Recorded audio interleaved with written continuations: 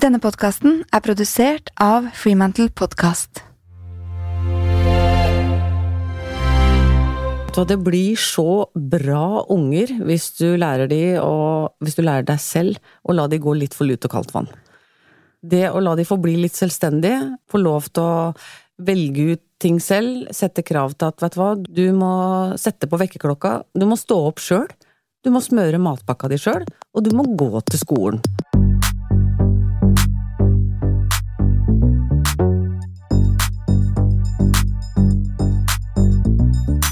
Velkommen alle sammen til en ny episode av Mamma jobber. Mitt navn Mira Khan, og i denne episoden så snakker jeg med Anita Krohn Traaseth.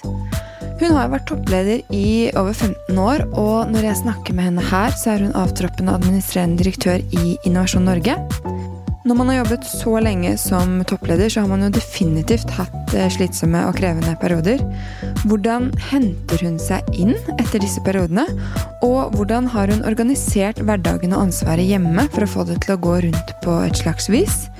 Og hva hennes viktigste læring fra livet som mamma og toppleder i næringslivet? Dette definitivt den lengste episoden jeg har lagt ut, men Anita sier så mye klokt at den måtte bare bli så lang, selv om jeg har klippet den om fra den ble utgitt første gang i april 2019. Så dere, hør hele, del den opp hvis det trengs, men få den med dere. Hei Anita. Hei. Velkommen. Tusen takk. Det en god dag? Det vil jeg si. Ja. Jeg har jo faktisk lest at du velger å være optimist, så da kanskje alle dager en god dag? Jeg jo så heldig at jeg kan ta det valget. Ja. Det lett å si at du velger å bli optimist, men hvis du frisk, så kan du ta det valget. Det har jeg tatt. Kan ikke du begynne å fortelle litt sånn kort hvor du kommer fra? Jeg blir 48 år i år, og jeg kommer fra Sandefjord, født og oppvokst der, og en av 3 søsken. Og nå bor jeg i Oslo, her har jeg bodd de siste 30 årene, sammen med Knut, og vi en lappeteppefamilie, med mine og dine, og har 3 flotte døtre sammen. Martine på 24, Hanna på 18, og Milla på 11. Hyggelig. Ja, det kjempehyggelig. Dere da 4 jenter, han eneste mannen. Ja, vi 5 jenter egentlig, vi har en liten katt også, som heter Ellie. Har han eget bad?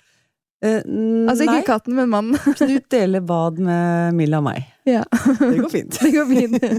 Det dine ord da. Eller det mine ord, hva jeg skal si. Jeg vet ikke hva han synes. Men hva jobber han med? Knut jobber i advokatfirma Bar. Så han jobber også 100%? Ja, det vil jeg si. Ja, definitivt. Vi jobber nok mer enn 100% begge to. Ja, ikke sant? Det fint for denne samtalen. Du har en utdannelse hovedsakelig innen business og ledelse, ikke sant? Fra Handelshøyskolen BI, og så har det vært en tur innom MIT og Harvard. Litt sånn kort oppsummert. Blir det riktig?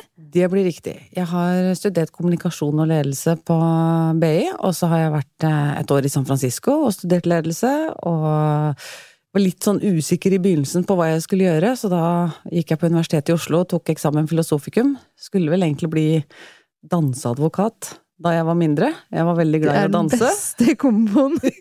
Helt jeg skjønte at det jo et yrke som ikke finnes. Ja, og så har jeg hatt etterutdanning etter hvert som jeg har begynt å jobbe, og tatt ulike masterkurs i ulike fag da. Det siste jeg tok var i 2016, og det handlet om makt.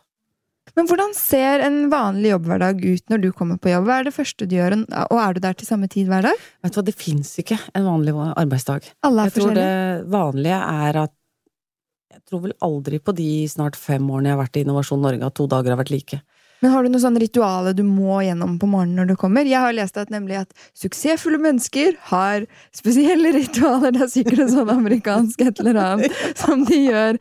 Og det kjennetegner at de suksessfulle. Har du noen sånne ritualer, rutiner? Nei, egentlig ikke. Altså, bortsett fra å stå opp. Ja, det må man jo på en måte. Nei, og jeg jo også B-menneske. Ja. Og det vel heller ikke spesielt populært for imagen. Nei. Men jeg jobber jo best om kvelden og om natta, og jobber på det jeg kaller skift 2. Så jeg legger inn veldig mange timer, og det betyr at da ikke jeg på jobben klokka 7. Nei.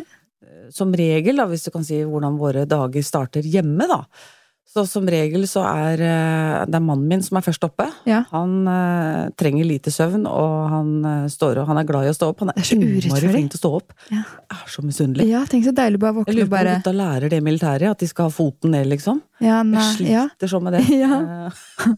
Men tenk å bare våkne og bare være fornøyd med at nå det morgen jeg skal stå opp for klokka 7. Jeg vet hva, Knut kanongod på det, altså. Og han blid og snakkesalig. Så det Knut gjør da, at han går ned og lager en kaffe og vekker meg med en kaffe. Og det kjærlighet. Hvis, I den grad du kan kalle det et rituale, da, så det kanskje det. Det å få en god start, så vet han at han står opp for seg selv, og så kommer han og gir meg en kaffe, og så vekker han Milla. Og det veldig hyggelig. Det gir en veldig sånn god ro, altså. Ja, da har du liksom en god oppvåkning. Ja, og når arbeidsdagen kommer, så det jo alt fra morgenmøter. Det kan være at jeg reiser rett til flytoget og setter meg på et eller annet tog. Jeg skal reise et eller annet sted.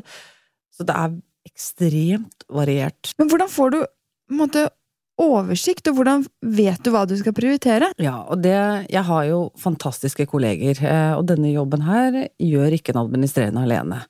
Så jeg har jo det som heter en PA, en høyrehånd, som heter Eva. Det da en personal assistant, for de som lurer på det. Og du vet, uten Eva hadde ikke jeg klart det. Fordi jeg har en kalender som ikke ser ut, og i henhold til alle henvendelser og ting som skal gjøres, så må det prioriteres beinhardt.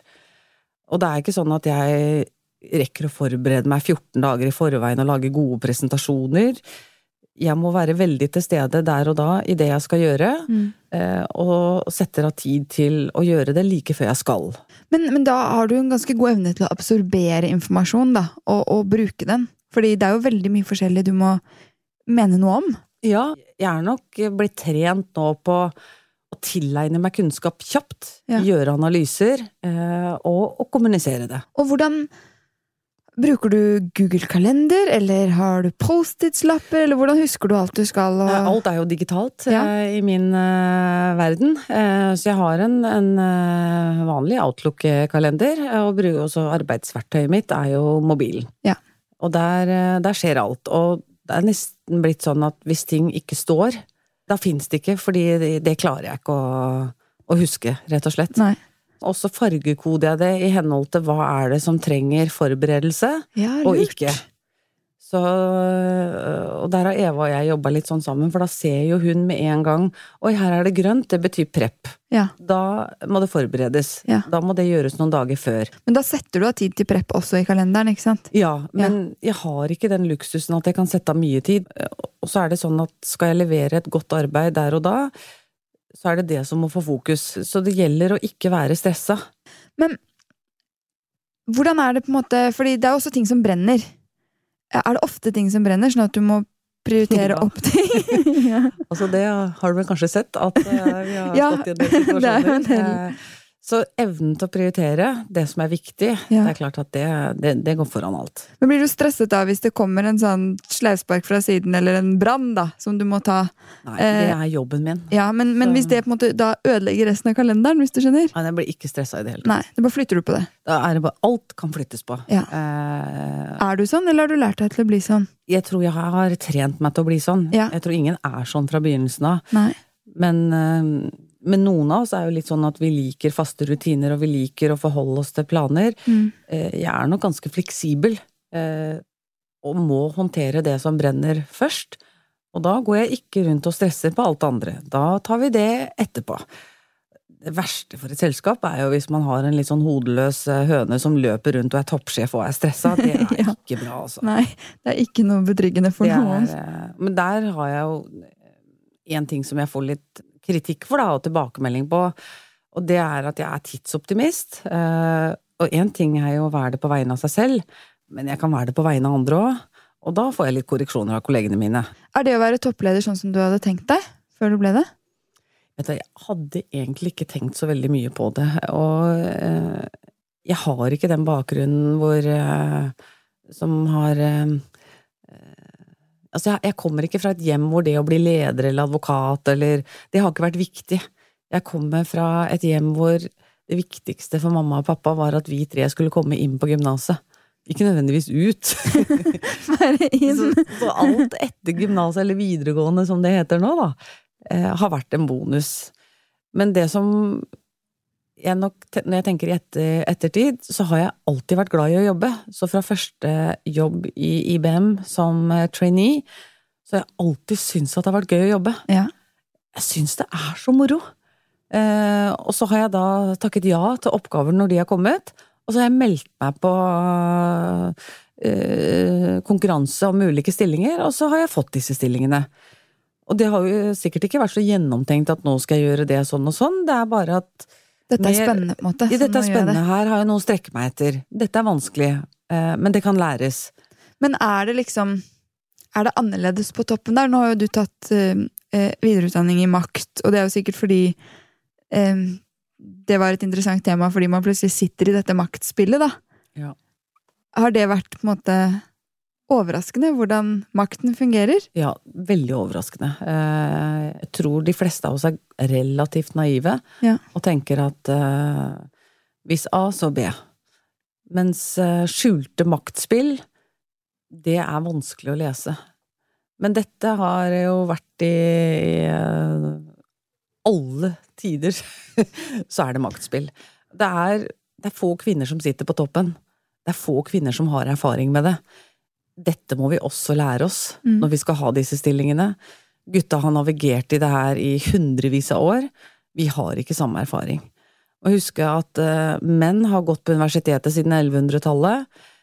Kvinner i Norge fikk jo ikke ta en gang eksamen artium og gå på gymnaset før et par generasjoner tilbake. Min oldemor fikk jo ikke lov å gå på skolen. Nei, ikke sant? Det var ikke lenge siden. Det er ikke lenge siden dette her. Likestillinga er skjør i Norge. Du kan jo ikke gå fra at du klarer ikke å endre disse kulturmønsterne på en generasjon. Vi trenger flere generasjoner for å endre de. Og det å velge et topplederansvar, det er ikke for alle det heller. Det er det samme som å bli toppidrettsøver, det. De fleste av oss driver jo med mosjonsidrett. Jeg driver jo ikke med det engang. Så det er et personlig valg om du ønsker å bli toppleder. Og det må tenkes gjennom. Du sa også noe om at noe av det tøffeste møtet du har hatt med deg selv var fallet fra idealene dine. Hvordan da? Nei, og det har jo litt med at du har kanskje noen tanker da, rundt hvordan ting skal fungere, og så opplever du at jeg tar maktspillet da. At det spilles på ganske spesielle måter. Det er ikke mitt ideal. Kanskje litt sånn naivt å tro at ting skal fungere på en annen måte. Og det å se at virkeligheten er ganske så beinhard, og frontene ganske så steile. Det skjer ting du ikke forstår. Du er en brikke. Og det å forstå at skal du klare å navigere i en sånn type atmosfære, så må du gå fra å være en brikke til å bli en spiller. Og du kan spille med integritet. Ja, man kan det, ja, ikke sant? Ja, det kan man, ikke sant? For det er veldig mange som sier at nei, men dette vil jeg ikke være med på, fordi da selger jeg sjela med, eller vet du, klarer ikke å endre noen ting hvis ikke du først lærer deg spillereglene, da kan du være med å endre ting. Og det tok meg litt tid å forstå dette her, så da mente jeg jo at jeg falt litt fra idealer om hvordan denne ideelle verden skulle være, og så var den ikke sånn allikevel. Men den har jo også ført meg til mer og bedre innsikt, og også større læring, så det er jo noe fint. Men i den erkjennelsen da, så følte du sikkert litt på liksom håpløshet eller frustrasjon, eller liksom... Veldig. Hvordan kommer du deg, hva gjør du når du kjenner på de følelsene, hvordan kommer du deg ut så fint, på en måte? Ja, og da er det jo viktig å ha en mening med det du driver med. Det må være en mening med det. Så lenge ting er meningsfylt for meg, så kan jeg stå i det meste. Og så lenge jeg har folk rundt meg og ikke står alene, så er det utrolig hva du faktisk kan stå i. Og så prøver jeg egentlig å ta meg selv ut av situasjonen, og sier at dette handler ikke om meg, dette handler om alle mennesker som driver med store endringsprosjekter. De er i samme dramaturgi, de utsettes for ting. Først så blir de latterliggjort, så blir de hånt, og så prøver noen å ta de ned. Men hvis du overlever da, så får du respekt, og så begynner du å lytte til deg. Og det er den dramaturgien jeg ser, og så tenker jeg på det, at ok, den oppgaven jeg gjør nå, hvor viktig er den? Og hvem er det som sa at det å få til ting skulle være lett? Ja, nei. Og hvis du driver med endring og innovasjon, så har du jo valgt at ting skal bli vanskelig. Ja, for det. Jeg har valgt dette, jeg har ingen å skylde på. Nei. Og det å sutre sånn, å stakkars meg, det driver jeg egentlig veldig lite med. Det betyr ikke at jeg ikke synes det er tøft, altså. Jeg har hatt opplevelser og hverdager hvor jeg har tenkt at fy søren, altså, orker jeg mer nå? Jeg husker da det sto litt som på verst i Innovasjon Norge for et par år siden. Så hun mellomste datteren min, hun og jeg hadde gjort en avtale at det året der så skulle vi lage hjemmelagde julekalendere til hverandre. Og hennes forslag. Hun skulle lage til meg, jeg skulle lage til henne. Og da var jeg så opptatt på jobben, og så kom jeg hjem 1. desember, og så står hun der med den hjemmelagde kalenderen, og jeg har ikke gjort noen ting. Jeg har ikke levert noen ting. Og da blir hun fortvilet, og så sier hun, vet du hva, mamma, jeg synes det er dårlig gjort. Dette har vi lovet hverandre. Og det synes jeg var ille.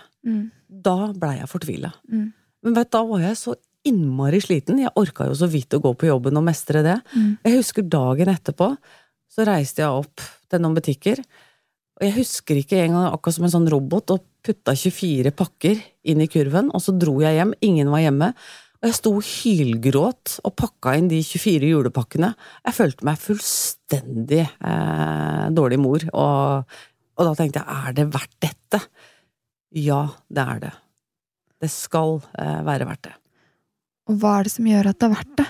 Hva er målet ditt? Hva er det som driver deg? Altså, jeg har jo takket ja til å lede den endrings- og omstillingen i Innovasjon Norge. Det i seg selv er en meningsfull oppgave. Altså, se på kundegruppa vår da. Vi jobber med de 10%-andelene av nordmenn som tror at de kan endre verden. Deres hverdag er mye tøffere enn min. De lever med insolvens og motkrefter hver eneste dag. Og det arbeidet vi gjør sammen for å hjelpe de, det er verdt det. Så da er det greit. Og så er det noe med å tørre å smake på de følelsene av utilstrekkelighet. Det tror jeg er litt liksom. sunt. Ja. Og det er det jeg mente også sikkert med det intervjuet i Dagbladet også, at det danner karakter, det å utsette seg for ulike situasjoner. Og jeg har lært veldig mye av de situasjonene, og ikke minst om hvor viktig det er med familie, da, det å komme hjem til familien min når det er tøft. Fy søren hvor godt det er. Det å ha noen da.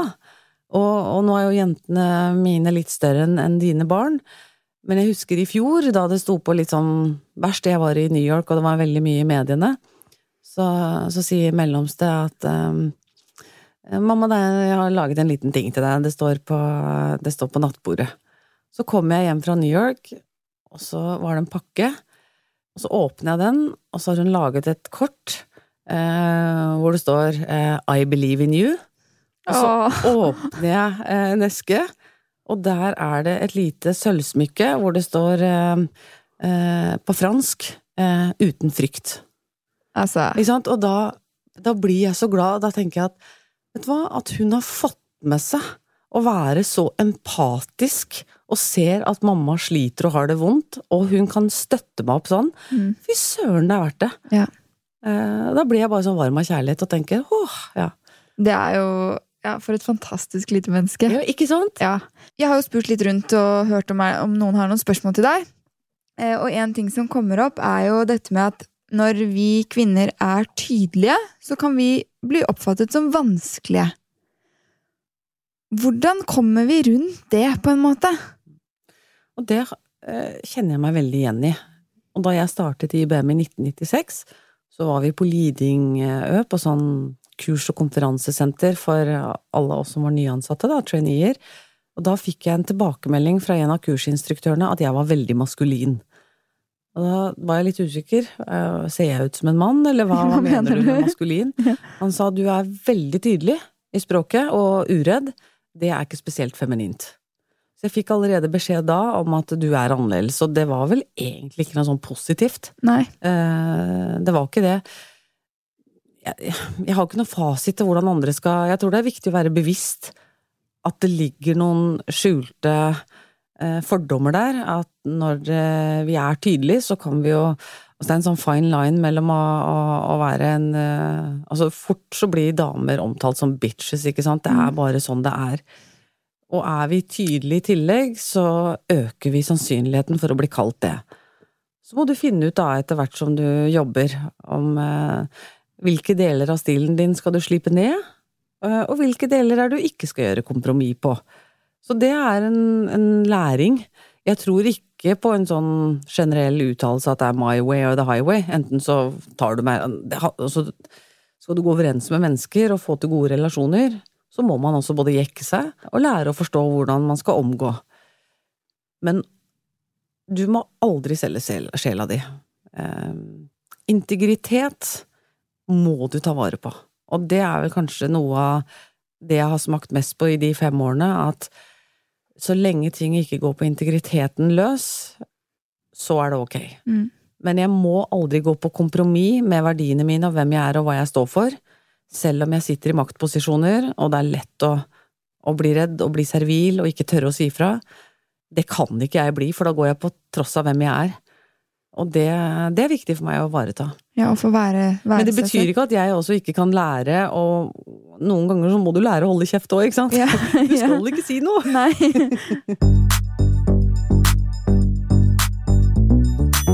Jeg i full gang med å få siste oversikt over regnskap og økonomi før året omme. Noe jeg gjerne vil bruke minst mulig tid på i en travel hverdag, og det tipper jeg alle dere vil også. Om dere bruker annonsøren min Folio sine tjenester, så går årsavslutningen lett som en plett, for da har du allerede gjort det meste av arbeidet underveis i år. Alle utlegg for eksempel blir ført fortløpende og nesten automatisk ettersom Folio-bankkortet snakker med appen på telefonen din. Og tenker du på å starte eget selskap i det nye året som kommer? Ja, da har Folio en tjeneste for det også som heter Stiftemaskinen, og som gjør alt papirarbeidet lekende lett. Så dere, bruk det nye året til å gå fra kaos til kontroll. Kom i gang med Folio nå med en gang, så ligger 2023 åpent og klart. Se mer på folio.no, og husk at Folio kan brukes sammen med alle de store regnskapssystemene, og integrasjonen med fiken, den visst nok helt rå. Og så kommuniserer jo Folio-gjengen på en ikke-økonomete måte, så alle kan forstå systemet enkelt og greit. Så dere, folio.no, bare prøv det. Boken din som du skrev for, ikke det sånn 5 år siden? Jo, fordi jeg mente jeg leste den når Philip var født. Den het jo Godt nok for de svina. Hvordan bruker du den filosofien i jobbhverdagen din? Ja, det var jo min far som var opprinnelsen til det ordtaket, hvis du kan si det sånn, godt nok for de svina. Og han sa jo det til meg, og også til søskene mine da vi var små, og vi prøvde på noe, og kanskje var misfornøyde, så sa han, godt nok for de svina. Og det var en sånn fin setning, for det ga mestring. Det var liksom ikke tvil om at han ikke trodde at jeg kunne få til ting. Det var bare å prøve det. Hvis andre klarer, så klarer du. Godt nok for de svina. Jeg har brukt det i jobbsammenheng når det har vært perioder hvor vi har jobbet veldig, veldig mye, og spesielt på prosjekter hvor ting skal lages og produseres, så må du sette en grense. Og hvis du ikke lærer deg ganske tidlig i arbeidslivet å sette de grensene, så kommer du til å sannsynligvis fly på en eller annen lettvegg, eller ende opp i et eller annet fosterstilling i et hjørne over tid. Det ingen mennesker eller biler som kan gå og spinne med 200 kilometer i timen. Det kommer til å skjære seg. Så det å lære seg å sette de grensene, det har jeg gjort i tidligere jobber, hvor jeg har sagt at nå, folkens, det godt nok for de svina. Nå har vi levert det vi kan, nå får det være godt nok. Og det å være komfortabel med det, for vi vet jo at det alltid ting vi kunne ha gjort bedre. Ja. Men du må sette en grense. Ja. Og så får du heller bare, noen ganger får du jo payoff for de ekstra prosentene, andre ganger får du ikke det. Du har jo vært direktør, administrerende direktør, siden yngste, eller ja, siden barna dine var ganske små. Hvordan var hverdagen? Spesielt når de var mindre, da? Kaotisk. Hva var det du synes var mest utfordrende? Jeg elsker kaos, jeg synes ikke kaos utfordrende. Du trives i det? Jeg trives i det, og jeg tror i hvert fall jeg, trives godt i kaos. Det kan se ut som kaos, men det jo ofte et system i kaos også. Ja. Men det å legge lista ganske lavt på hjemmebanen, og ikke ha store krav til hvordan barna mine ser ut, at jeg må legge fram klær, at alt må være hjemmelaget mat fra scratch. Jeg har aldri hatt sånne krav med små barn. Vet du hva, det blir så bra unger hvis du lærer deg selv å la de gå litt for lut og kaldt vann. Det å la de få bli litt selvstendige, få lov til å velge ut ting selv, sette krav til at, vet du hva, du må lære deg klokka, du må sette på vekkerklokka, du må stå opp selv, du må smøre matpakka di selv, og du må gå til skolen. Og hvis du skal gå på fritidsaktiviteter, ja, da må vi bytte på kjøring. Mamma og pappa kan ikke kjøre hver eneste dag til overalt. Og da de var veldig små, så fikk de ikke lov til å ha 4 fritidsaktiviteter, som jeg ser mange driver med nå. Ja. Det er jo, nei. Det å få lov til å være barn og kjede seg litt når du kommer hjem fra skolen, løpe rundt i gata, i hagen, klatre litt i trær. Kanskje er jeg litt gammeldags, men jeg tror på det da. Ja, bare være. Bare være og bruke tida, og ja. Men så er vi jo 2 i dette forholdet her da. Eller vi er faktisk 3, for jeg har jo en eksmann også. Ja. Som er en fantastisk eksmann. Og når Knut og jeg for eksempel drar en helg bort, så flytter Stian inn og tar vare på alles barn. Det er jo fantastisk. Men det har vi fått til på den ene siden, men ikke på den andre siden. Nei. Ikke sant? Så her er det kaos. Ja. Men du har jo sikkert jobbet mye perioder, og på kveldstid, og reist mye, og sånne ting. Har det gitt deg dårlig samvittighet? Nei, egentlig ikke, altså. Så jeg hører også veldig mange som er sånn, nå har jeg dårlig samvittighet, nå har jeg vært borte fra barna mine lenge. Jeg savner barna mine, ja. Men jeg har ikke dårlig samvittighet for det. Nei. Jeg tror at det at de ser, at de har foreldre som brenner for ting, og som jobber, det tror jeg er utrolig sunt. Men er du liksom redd for å gå glipp av de, hvis du skjønner at tiden skal gå for fort? Nei. Hvorfor det? Nei, jeg vet ikke, det bare står så mye om det, alle sånne kvinneblader, sånn, du må nyte hvert øyeblikk, og jeg blir så stresset av det. Men gjorde jo ikke det før, altså, da jobbet jo foreldrene hele tiden, de drev jo ikke sånn curling med barna sine, sånn som veldig mange i vår generasjon driver med. Sitter og ser når er det vi begynte med det, liksom? Jeg vet ikke, når Instagram og internett kom, tror jeg. Nei, jeg har ikke så veldig mye dårlig samvittighet. Det er selvfølgelig jeg kunne ha løst ting på andre områder, eller andre måter, brukt mer tid sammen med de, men jeg kunne også gjort motsatt. Altså, min far var jo på sjøen da jeg var liten, han var jo borte i flere måneder, nesten år av gangen. Hvorfor stiller ingen spørsmålstegn til de? Hvorfor skal de spørsmålene komme når det er kvinner som skal ut i arbeidslivet? Det er bare tull. Ja, det er bare tull. Altså Men jeg føler at flere kvinner baler også med den dårlige samvittigheten enn menn, sånn som av det jeg får tilbakemelding på, da. Men det er jo riktig, fordi at mannerollen er ute og bruker mye tid og reiser, er akseptert av alle i samfunnet. Ja. Så det er ingen som prøver å gi deg dårlig samvittighet? Nei, det er fortsatt ikke så akseptert når kvinner gjør det, og jeg husker jo selv, etter jeg hadde født Hanna, det er jo 18 år siden, da skulle jeg ut med, da jobbet jeg i Norske Veritas, software, og så skulle jeg til Korea på reise. Og da begynte jeg å legge fram klær på hva hun skulle ha på seg neste måned for å gjøre alt klart for mannen min. Og da tok jeg meg i det selv, og sa, sånn kan ikke jeg holde på.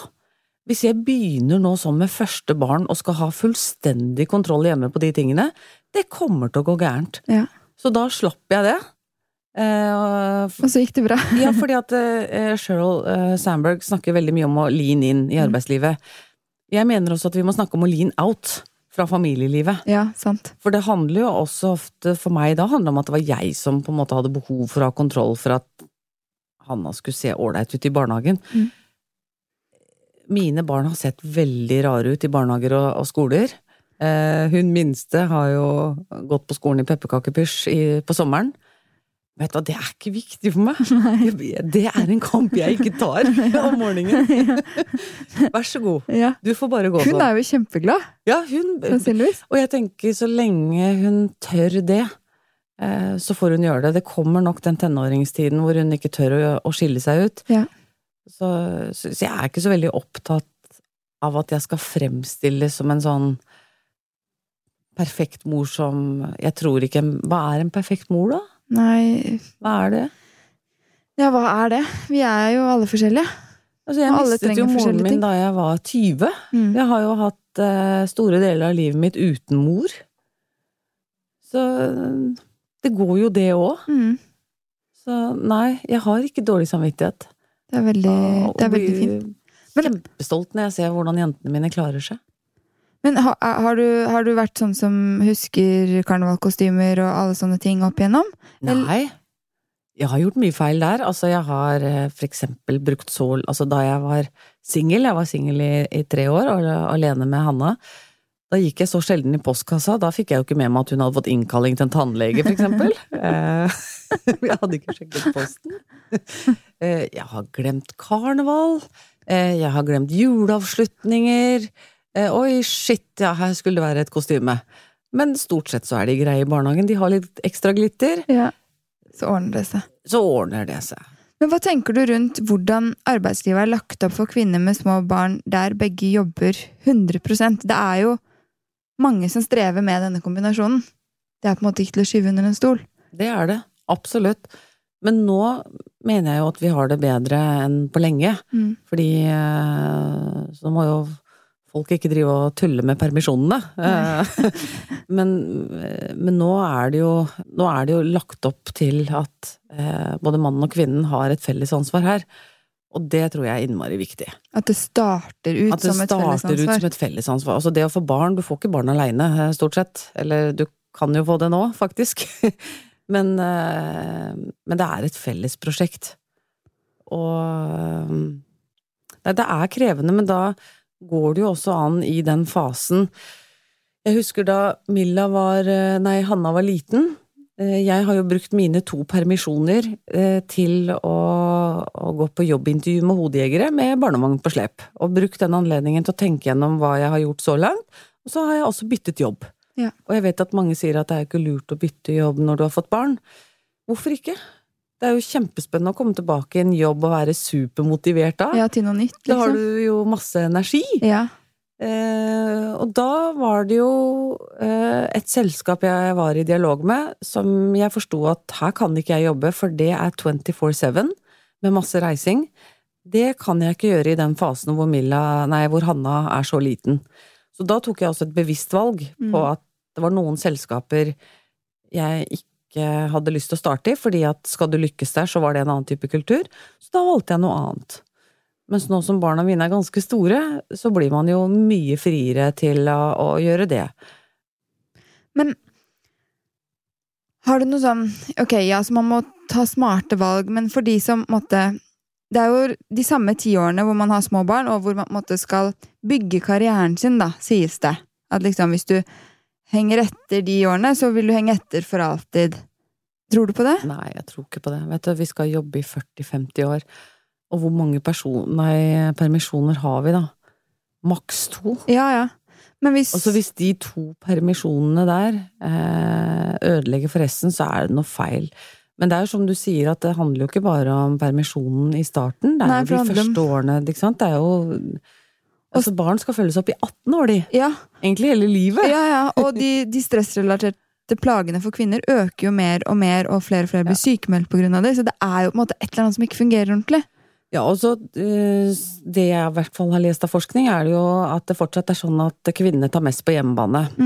Det anbefaler jeg å slutte med. Ja. Fordi altså, det en lavthengende frukt de fleste kan slutte med. Ja. Og det det jeg mener med lean out da. Så lean inn i arbeidslivet og lean out fra å være sjef hjemme. Så hvis du har lederambisjoner på jobb, så ikke ha det kanskje hjemme. Også liksom. Ja, og jeg har jo blitt satt på plass av mannen min et par ganger hvor jeg har reist mye da. Og så har jeg kommet hjem, og så har jeg hatt noen formeninger om hvordan ting da har blitt styrt. Og kikker han på meg, og så sier han, nå det jeg som innenriksminister. Ja. Du har vært utenriksminister, da har du ingenting å si. Det veldig godt. Og det synes jeg egentlig var litt sånn, da setter han meg på plass. Ja. At, ja, du må gjerne kritisere, men da får du være her og gjøre det selv da. Ja, slutt det. Men et annet tips jeg har da, når du starter ny jobb, eller kanskje en helt ny lederrolle, det jeg gjorde da jeg startet i Innovasjon Norge, var at jeg satt meg ned med familien, og så spurte jeg de, og så sa jeg at nå skal jeg inn i en ny jobb, det kontorer i 30 land, det kommer til å bli masse reising, kan jeg få et år hvor jeg fritatt for alt husarbeid og ting her hjemme. Og minste sa ja, selvfølgelig. Og mellomste sa ja, hva innebærer det for oss? Smart. Men da fikk jeg et år hvor det ikke ble stilt krav til meg på hjemmebåndet. Jeg kunne nesten komme og gå som jeg ville. Det var avtalen. Men da har dere hjelp? Nei, vi hadde ikke hjelp på det tidspunktet. Nei. Så vi har hatt hjelp i 2 ganger. Ja. Men mestepart, altså hele det stort sett når barna mine har vært små, har aldri hatt hjelp, altså. Og det tenker jeg også hvorfor sitter det inne og får hjelp? Jeg har vært veldig stolt med sånn, jeg har født unge selv, jeg skal ta vare på de selv. Hvorfor skal du det? Ja. Nei. Altså, jeg synes også det et litt sånn lavthengende frukt. Hvis du i en situasjon hvor du har penger til å kjøpe deg litt fri fra en del oppgaver hvor du kan få hjelp, så synes jeg det greit. Og vet du hva, det har kvinner gjort før oss. Jeg vet, det fant jeg når jeg begynte å lese litt historie, at Ikke det var jo sant? kjempevanlig. Altså, Betsy Kjelsberg, som jeg har skrevet en masteroppgave, som den første kvinnelige offentlige lederen i Norge, Ja. hun hadde hjelp både til å lage mat, hun hadde hjelp til barnepleie, hun hadde hjelp til masse. Jeg føler det også sånn nye greier, at man liksom skal få til så mye selv. Ja, men når det vi satte krav til at mannen både skulle være sjef hjemme, være den som tjente mest penger og skulle få talt, hvorfor skal det kravet komme når kvinner skal begynne i arbeidslivet? Jeg vet ikke, det veldig rart. Men da tror jeg vi må begynne med oss selv, da. Ja. Og så sette de grensene selv. Ja. Og så ser jo barna på oss ved å lære.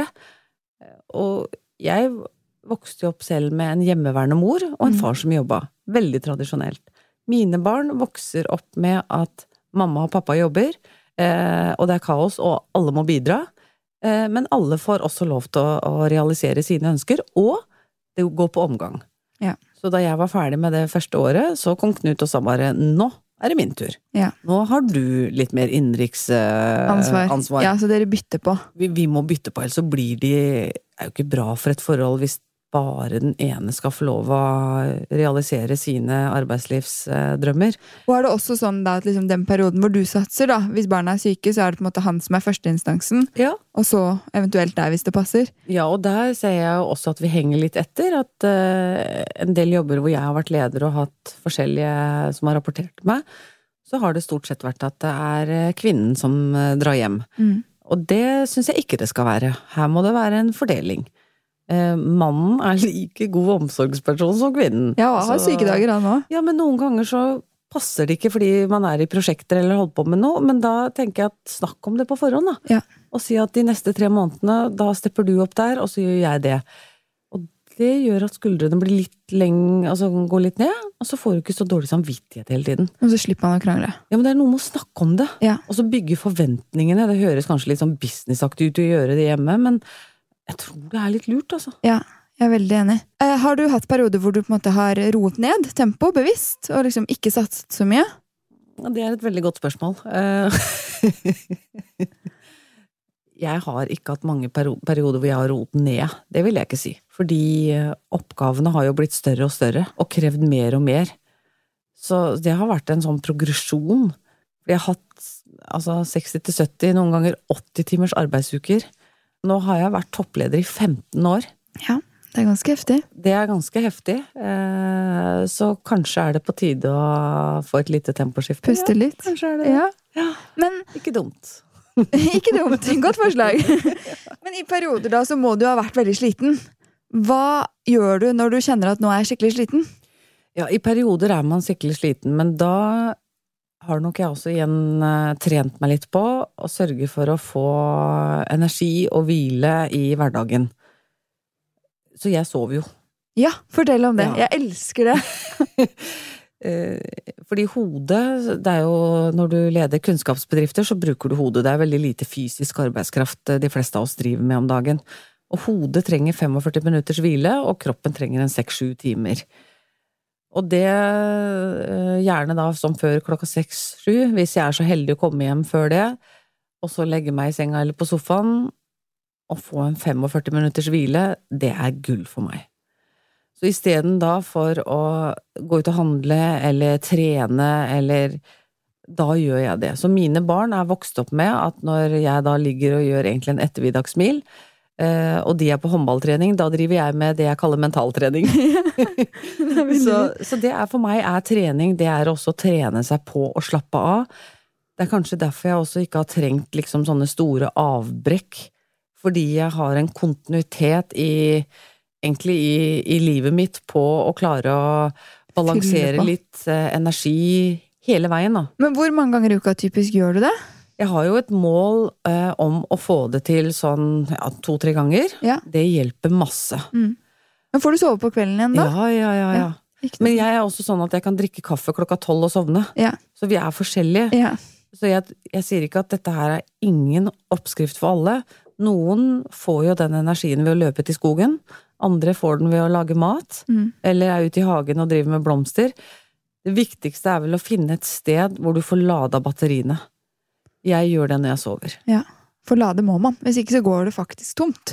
Ja, og hvis du lærer deg med en litt sånn kontinuitet i ladinga, for det mange som har vært bekymret for meg og min arbeidsinnsats i mange år, men jeg har aldri gått på veggen, og jeg tror det har med å gjøre at jeg jo først og fremst oppvokst med en mor som jo ikke engang orket å stå opp og ta en kaffe, så jeg har ganske stor respekt for det å ta vare på sin egen syke. Ja.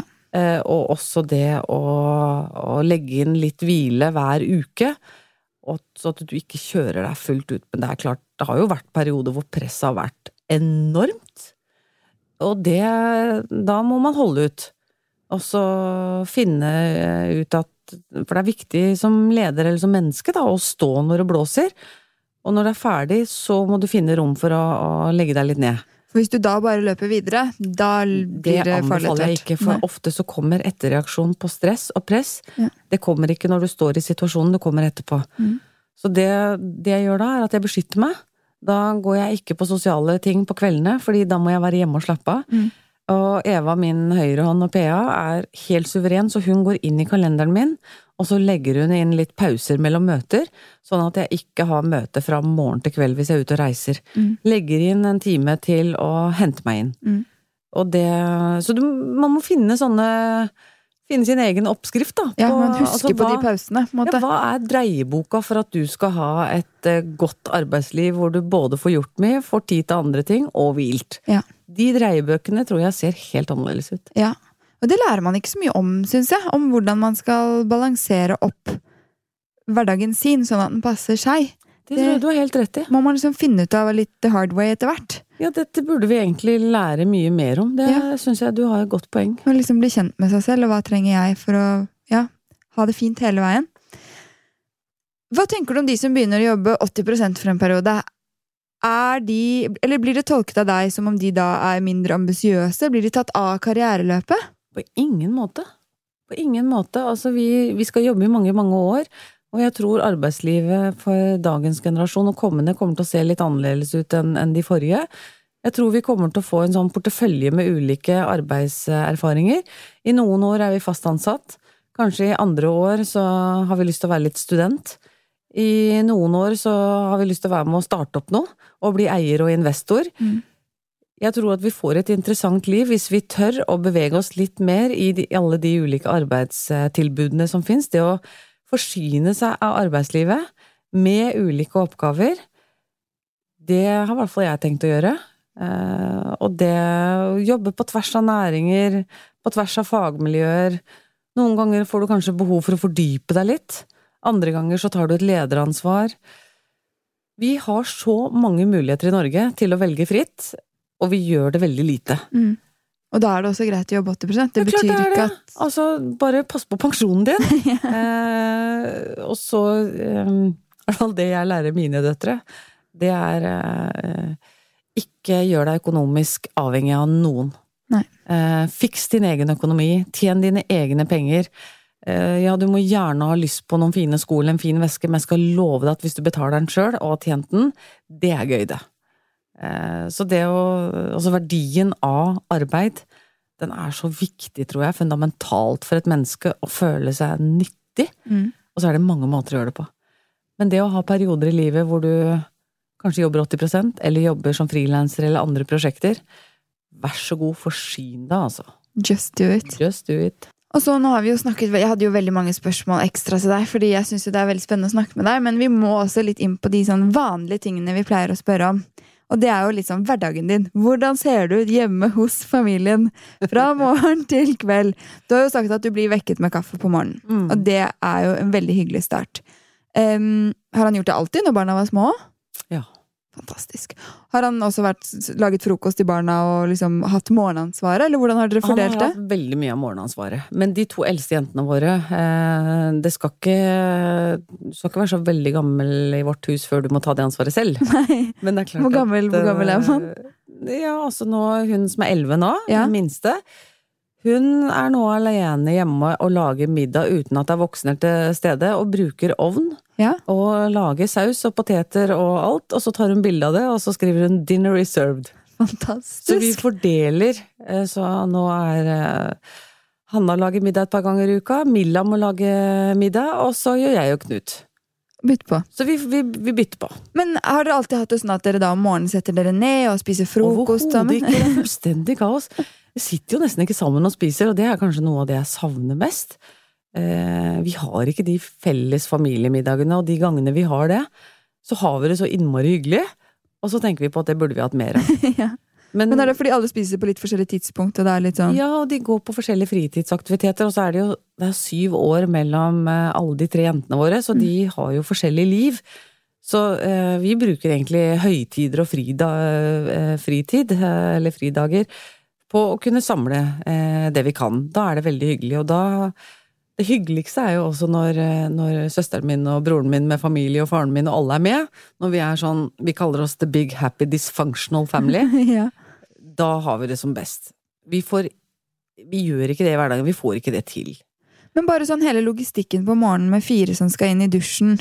Altså, vi har flere bad. Ja, ikke sant. Så da hun eldste er oppe, altså den eldste bor jo i London alene og jobber. Ja. I London for Gartner Group. Men når de var mindre da? Ja, da hadde vi en etasje hvor de eldste var, så da finner de ut av badet, og så kommer de seg ut. Det er ingen servicenivå fra foreldrene på det, når de blir så store. Nei. Og så er det hun minste som vi selvfølgelig har kjent bort litt, ja, som får frokost. Og det er stort sett Knut som tar morgenene da. Men når alle de små skulle ut, når de var sånn, ja, på et tidspunkt så hadde du da typ en 2-åring, en 6-åring og en 9-åring? Nei, ble det riktig? Nei, de er litt eldre, vet du. Ja. Ikke sant, så jeg hadde jo da... Ja, så du har aldri hatt mange små samtidig? Jeg har liksom aldri hatt en på 2, og en på 4, og en på 6. Nei. Jeg vet ikke hva det er. Nei. Jeg har hatt 7 år mellom alle. Ja, så det er nesten vært som å ha hatt enebarn hver gang, med store søstre som kan bistå. Ja, for da har du alltid hatt noen som kan bistå av minstemann. Fordi når du er 7, da kan du jo gjøre masse. Ja, jeg har når du er 14, kan du gjøre masse. Ja. Det som er trikset. Det er trikset, vet du. 7 år mellom. Ja. Men de 3 søstrene er jo, så de har ikke vært mye barnevakt for hverandre, for det har vært veldig bevisst. Det skal ikke være et pes å ha søstre. Nei. Og i hvert fall vi som er lappeteppefamilie. Men Knut og jeg er egentlig ganske kjedelig sånn, i hverdagen vi liker å være hjemme hos familien. Vi liker å være hjemme. Vi er veldig sjelden ute på kveldene, så vi trenger egentlig ikke så mye barnevakt heller. Dere bare koser dere? Egentlig. Typisk middag som dere spiser hvis du ikke skal skryte. Veldig enkle saker. Ja, altså, omelett. Altså nå da, som barna mine har blitt ganske flinke. I går, da jeg kom hjem, hadde Hanna laget tikka masala. Det er bra. Ja, og Milla lagde stekte kjøttpølser med salat. Ja. Og brunsaus. Ja, bra. Jeg kan lage lasagne, eller jeg er god på spagetti, blir mye spagetti. Jeg er veldig god på spagetti. Veldig god på spagettien. Så det blir veldig sånne enkle ting. Har du hatt samme liksom, regi på kveldstid? Har de vært veldig sånn selvdrevne i seng, eller har det vært mer sånn bok, tannbørste, pysj, sang? Nei, hun minste, og dette er sikkert veldig politisk ukorrekt å si for oppvekstpolitiet, men hun har nesten aldri lagt seg noe særlig før klokka 11-12 om kvelden. Og mannen min sier at han var sånn da han var liten også. Ja. Så vet du, jeg synes det er så innmari hyggelig. Hun er ikke sur og sliten heller. Så hun henger rundt, liksom. henger... Men hva gjør hun alle de timene da? Henger jo sammen med oss og leker og spiller data. Og Bare koser seg. bare koser seg, og så går hun i seng. Og det er selvfølgelig alt for sent. Så hun må jo vekkes om morgenen, men sånn har det vært i alle år. De 2 eldste har lagt seg mye tidligere. Men de er jo veldig disiplinerte. De legger seg, altså 18-åringen min går jo og legger seg selv 10:00 og har full struktur på alt, så de har blitt veldig strukturerte og fine, selv om de ikke har hatt faste rammer hjemme hos oss da. Ja. De får finne ut av det selv. Ja. Ja. Men betyr det at du hadde ikke noe sånn, eller dere har ikke noe sånn pysjsangbok? Nei, altså det har vært litt tilfeldig. Knut har gjort en fabelaktig jobb med å lese. Ja.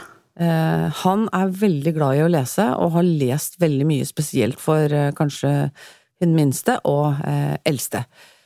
Jeg husker jeg prøvde på det med Hanna, hun i midten, hvor jeg skulle synge vi har jo sunget sangen for dem, og når hun begynte å bli større, så sier jeg, skal mamma synge en nattasang? Nei, det går fint det. Trenger ikke det. Så jeg gjorde jo det da de var små, Ja. So, Ro og Lille Lam. Men det har ikke vært så mye nå. Nei. Men pusse tenner selvfølgelig, det må de jo gjøre selv, og ta på pysj, og Hopp i seng. hopp i seng, og det vi kanskje var litt strenge med, det var da de kom hjem, var nyfødte, så ble de med en gang lagt i egen seng. Det var selvfølgelig ved siden av vår seng, men de skulle ligge i egen seng, det var et råd fra min bestemor. Hun sa, Anita, ikke gjør den feilen med å ha de inntil deg hele tiden. De må sove om natten, og de har sovet om natten. Jeg har vært griseheldig, de har ingen kolikkbarn. De har sovet gjennom natten nesten bestandig. Det er, altså, jeg har vært det er heldig. luksus, ja. Jeg har ikke noe å klage på, altså. Nei.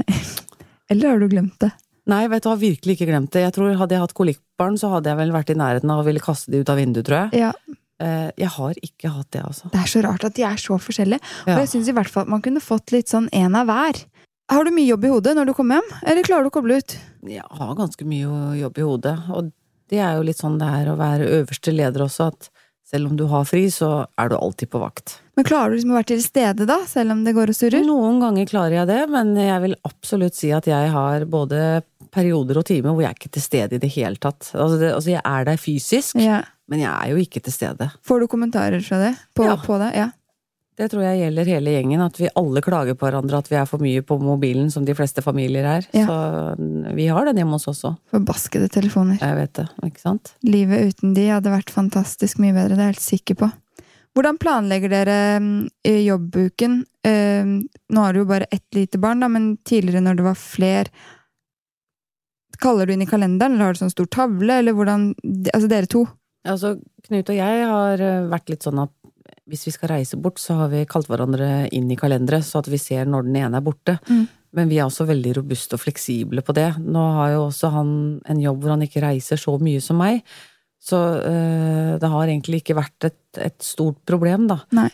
Men, og han har jo visst at du skulle reise mye, på en måte. Ja, altså av og til, og vi får jo ikke til det hele tiden, men av og til har vi har en kollega som heter Katrine Pia, og hun er alene med 3 gutter, og hun driver med søndagsmøter. Ja. Og det ble jeg ganske inspirert av, for disse søndagsmøtene, da sitter hun ned med de 3 gutta, og så planlegger de uka, hvem gjør hva, og hvor er mamma, og hvem henter, og hvem lager. Vi har gjort det et par ganger hos oss, men vi har ikke klart å gjennomføre det. Vi er nok en litt sånn kaotisk familie. Vi har ikke behov for å ha veldig kontroll og styring. Alt fikser seg, ja, men ok, men da stiller den opp, altså. Det ordner seg, liksom. Ja, vi har det er lite stress, egentlig, altså. Veldig behagelig. Ja. Har dere faste arbeidsoppgaver hjemme? Ja. En som tar ut oppvaskmaskinen, en som gjør klærne. Alle må ta ut oppvaskmaskinen, men jeg er faktisk glad i å vaske klær og brette. Ja. Så jeg gjør det, for da står jeg nede i vaskekjelleren og hører på podder, for da får jeg ro. Kobler ut, liksom, ja. Kobler jeg ut. Og Knut er en skikkelig god på å vaske gulv, altså. Ja. Så det gjør han. Jeg vasker ikke mye gulv. Nei. Og det er mye bedre at han gjør det, i stedet for at han klager på at vi ikke gjør ordentlig. Ja, fordi da blir det sånn som han vil ha det. Ja. Har du noe tips til egentid? Har du mye egentid? Du har jo brettingen da, hvor du hører på podcast, og så har du sovingen. Du trener ikke sant? Nei. Hva med sånn mental psykolog, liksom, utvikle hjernen? Jeg skriver. Ja. Det det beste for meg på egen tid. Og i og med at jeg reiser ganske mye, så har jeg veldig mye reisetid. Og jeg veldig glad i å ta tog. Og det å sitte på tog og bare la tankene og blikket vandre og fjerne ut litt, det gir masse. Vi trenger litt pusterom, altså alle sammen, uavhengig om du toppleder eller ikke. Man står jo masse på, selv om man ikke toppleder. Ja, dag ut og dag inn. Ja. Men når du har hatt litt sånn pause nå, har du tenkt sånn, shit, har jeg på en måte kjørt på for mye de siste 15 årene, eller? Nei, vet du hva, jeg synes jeg har vært veldig privilegert. At jeg har fått lov til å ha de oppgavene, alt jeg har opplevd og lært de 15 årene. Fy søren, og jeg synes de har gått fort. Jeg angrer ikke på en dag, virkelig ikke. Men det å ha den pustepausen jeg har nå, og det å få litt mer tid til å fordype meg, sånn som jeg gjør inn i skjønnlitteratur og sånn, jeg kjenner jo nå som snart 50, at det godt, og det har sikkert litt med alder å gjøre også. Ja. Så det mer en sånn hyggelig opplevelse. I boken din så sier du at det viktig å ta ansvar for eget liv. Hva mener du med det? Med det mener jeg at når ting vanskelig, i stedet for å se ut av vinduet, prøve å finne hvem du kan plassere den skylda på, så se deg heller selv i speilet. Det bare du som kan gjøre noe med de situasjonene du i, og de valgene må du ta selv. Og hvis man så heldig at man kan ta valg da, og frisk, så det utrolig hvor mye du kan få ut av livet, hvis det det du har lyst til. Så det å ta ansvar for sitt eget liv, og behandle seg selv ganske godt, og ikke gi seg selv masse mental juling, og drive med dårlige samvittigheter, og prøve å la de tingene ligge som vi jo alle føler på da. Det å ta ansvar for sitt eget liv, og jeg synes vi himla privilegerte.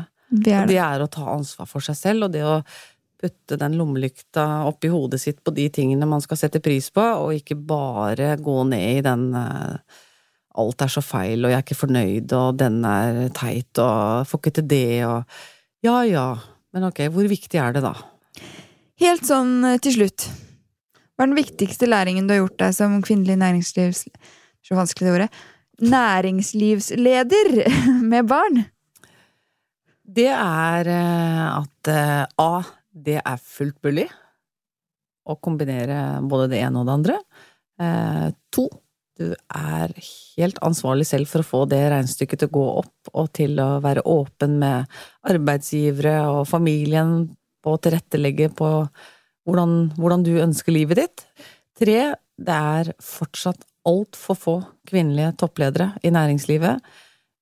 Det fortsatt sånn at vi blir omtalt med form og farge, og litt lite på resultater, og det vi egentlig holder på med. Interessen fortsatt litt stor på hva vi har på oss. Ja, mye kommentarer på stil, og det håper jeg at vi snart kommer forbi. Og så håper jeg virkelig at flere kvinner ikke stopper opp på mellomlederstadiet, men går hele veien. Det altså så givende å sitte med topplederansvaret. Det mange snakker om hva du offrer da, men herregud, hva det du ikke får igjen? Du får fantastiske muligheter både for deg og din familie, det berikende, det en slags dannelsesreise å sitte på det øverste nivå, og du får aldri mer fleksibilitet enn når du øverste leder. Nei. Så mellomleder du i en skvis, den beinhard, men hold ut på en måte. Du må holde ut, fordi det har jo også noe med at skal du lede mellomledere, så det jo en verdi at du faktisk har vært det selv. Det fortsatt noen som gir opp da, og jeg kan forstå det. Og lederskap ikke for alle. Så det må man jo bare finne ut av da. Det var veldig fine avsluttende ord. Takk.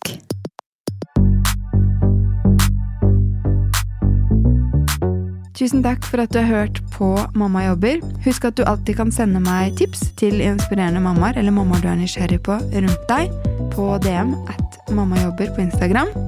Hvis du likte episoden og liker podcasten, så blir jeg kjempeglad hvis du rater den, for det har masse å si for podcasten, og ikke minst at du tipser en venn eller en venninne om å lytte til Mamma jobber. Vi høres neste uke.